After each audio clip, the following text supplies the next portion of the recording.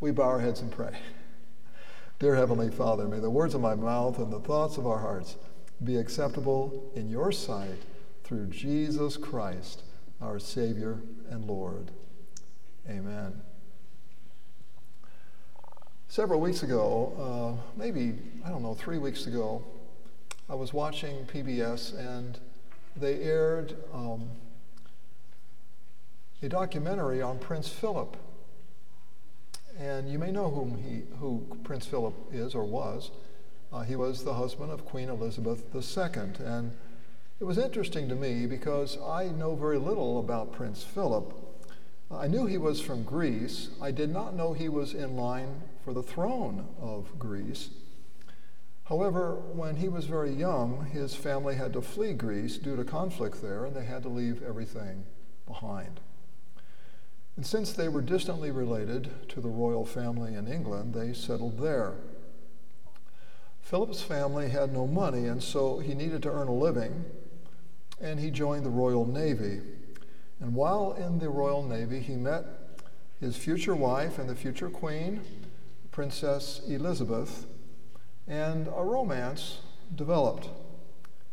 Now, Elizabeth's family, the Windsors, did not really approve of Philip because he was Greek, not British, and he had no money. But Elizabeth was determined to marry Philip. So they became secretly engaged, and they were married, I think, late in 1947. Now, Philip was a career officer in the Royal Navy, and he eventually became the captain of his own ship stationed on the island of Malta in the Mediterranean. Elizabeth followed him in his career and moved to Malta, where she could be, for the foreseeable future, the wife of a British naval officer. But her father, King George VI, died prematurely in 1952. He was only 56 years of age, and Philip and Elizabeth's life changed dramatically. She ascended to the throne years before she was expected to, and that meant that she had to take on royal duties immediately. And Philip had to make an even bigger adjustment. He had to adjust to being his wife's consort, including having to walk several steps behind her whenever they were in public. He later admitted, quote, "I thought I was going to have a career in the Navy, but it became obvious there was no hope of that. There was no choice. It just happened. You have to make compromises. That's life. I accepted it." Hearing that made me think of Joseph and Mary. I don't know what their plans were, but surely it was nothing like what God had in mind for them. Your gospel reading for this evening from Matthew 1, beginning at verse 18. Now the birth of Jesus Christ took place in this way. When his mother Mary had been betrothed to Joseph, before they came together, she was found to be with child from the Holy Spirit. Now, in ancient Judea, a couple would normally marry a year after their betrothal, but restraint was the norm in that society. A godly man would not sleep with his fiancée before marriage. That was the custom. And the evangelist Matthew wants us to know that Mary and Joseph, like most of their Jewish contemporaries, practiced sexual restraint before their marriage. They were not exceptional. They were the rule. Joseph's righteous character placed him in the midst of a dilemma. He had to divorce Mary because he knew the child was not his. Yet he did not want to disgrace her publicly.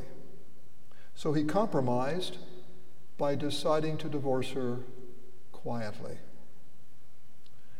Now, in contrast to our culture today, Joseph lived in a society where he had no option of giving Mary a second chance, even if he had wanted.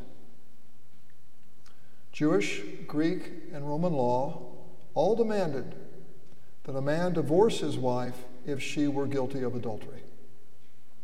Jewish law demanded that a man charge his wife immediately on discovery that she had been unfaithful. Roman law actually treated a husband who failed to divorce an unfaithful wife as a panderer, exploiting his wife to be a prostitute. Mediterranean society viewed with contempt the weakness of a man who let his love for his wife outweigh his honor in repudiating her. And since a virgin birth had never happened before, and since Mary had not claimed rape, and Joseph had not had intercourse with her, he could only assume that she had intercourse with another man. Thus, Joseph felt the pain of apparent betrayal in a world that considered adultery to be the ultimate theft, the stealing of another man's most precious possession, the undivided affection of his wife. And because Joseph alone had received this revelation from the angel, others would assume that Mary had gotten pregnant before the wedding by Joseph and no one else. He would remain an object of shame in a society dominated by the value of honor. Now, if Joseph had divorced Mary, he would salvage his reputation, he would maintain his honor, but his obedience to God cost him his reputation. Mary's assumed betrayal had brought him shame. But, Roman numeral 1, in your sermon outline, Joseph values God's will above his own reputation. Above his own reputation. And letter A, Joseph never speaks anywhere in the New Testament. He never speaks. He believes the angel's words and silently does God's will. That's life, he might say. I accepted it. He silently does God's will. And note here, faith produces obedience. Faith alone produces the good works that God's law demands. We hear the law, but it has no power to create obedience. Only the gospel does that. Only the promises of God in Christ produce faith and therefore obedience. In Matthew 2, the angel tells Joseph to take the child and his mother and flee to Egypt because Herod seeks to kill the child. Joseph doesn't argue. He doesn't object. He silently obeys. In Matthew 2:19-21, an angel tells Joseph to return to Israel because those who have sought the child's life are dead. Joseph silently obeys. So, faith produces obedience, but, letter B, obedience will cost Joseph his reputation. You see, it's not just sin that robs you of your good name. Faithfulness to God will rob you of your good name also, because we live in a world and in a culture, sometimes even in a church, that does not understand faithfulness to God and what it all involves and what it entails.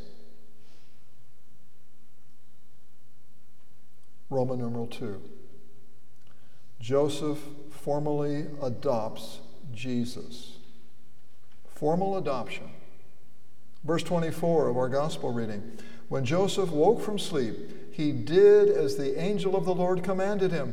He took his wife, but knew her not until she had given birth to a son. And he called his name Jesus.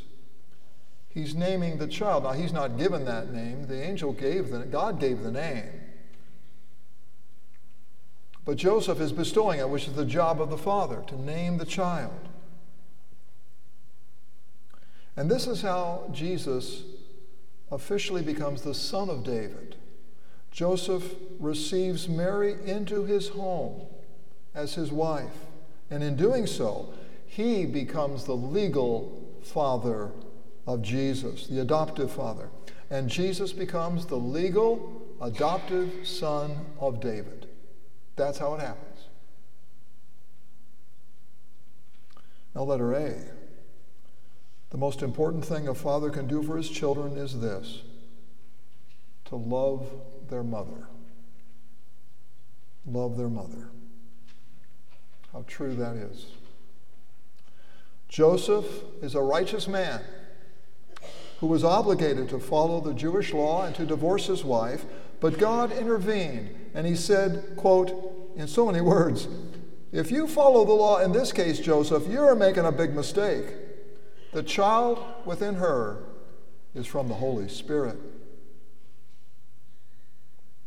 And so letter B, Joseph shows mercy to Mary. Mercy. And point number one, mercy, one definition of mercy, and this is kind of an archaic definition, but it fits. Price paid. The price is paid. When you show mercy, you take upon yourself responsibility for another. It's not just a feeling of compassion, it's compassion in action that cancels the debt or assumes the responsibilities of someone else. That's mercy. And Jesus defines it that way. Price paid.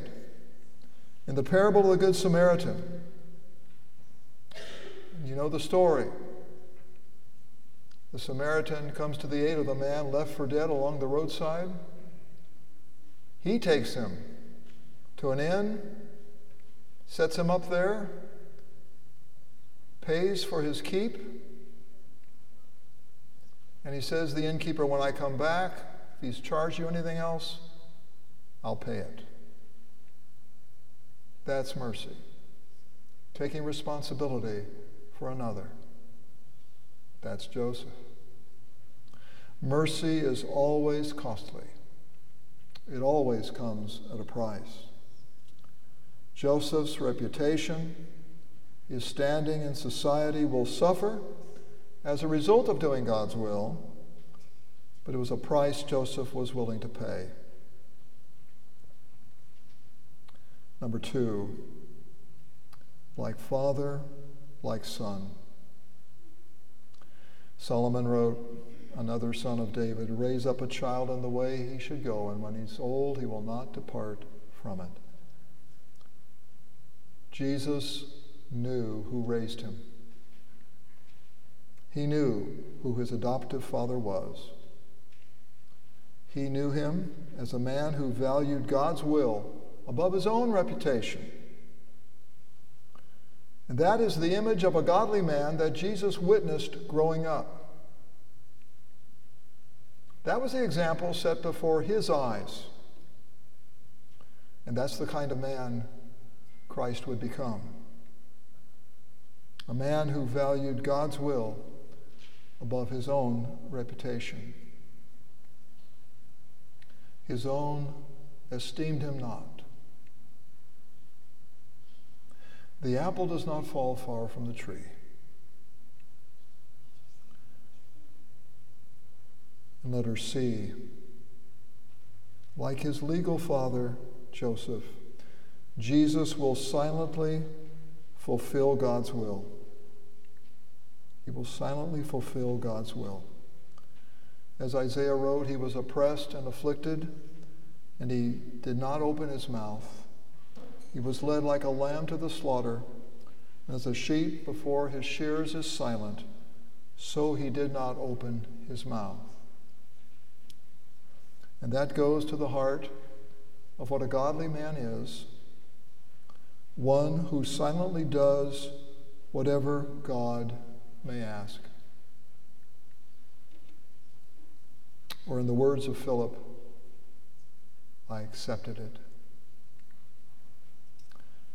Now, none of us do that perfectly, except one. But that one is enough to forgive all of our failures as godly men. And that one is enough to call each one of us back to the tasks he's given us to do as his godly men. In Jesus' name, amen.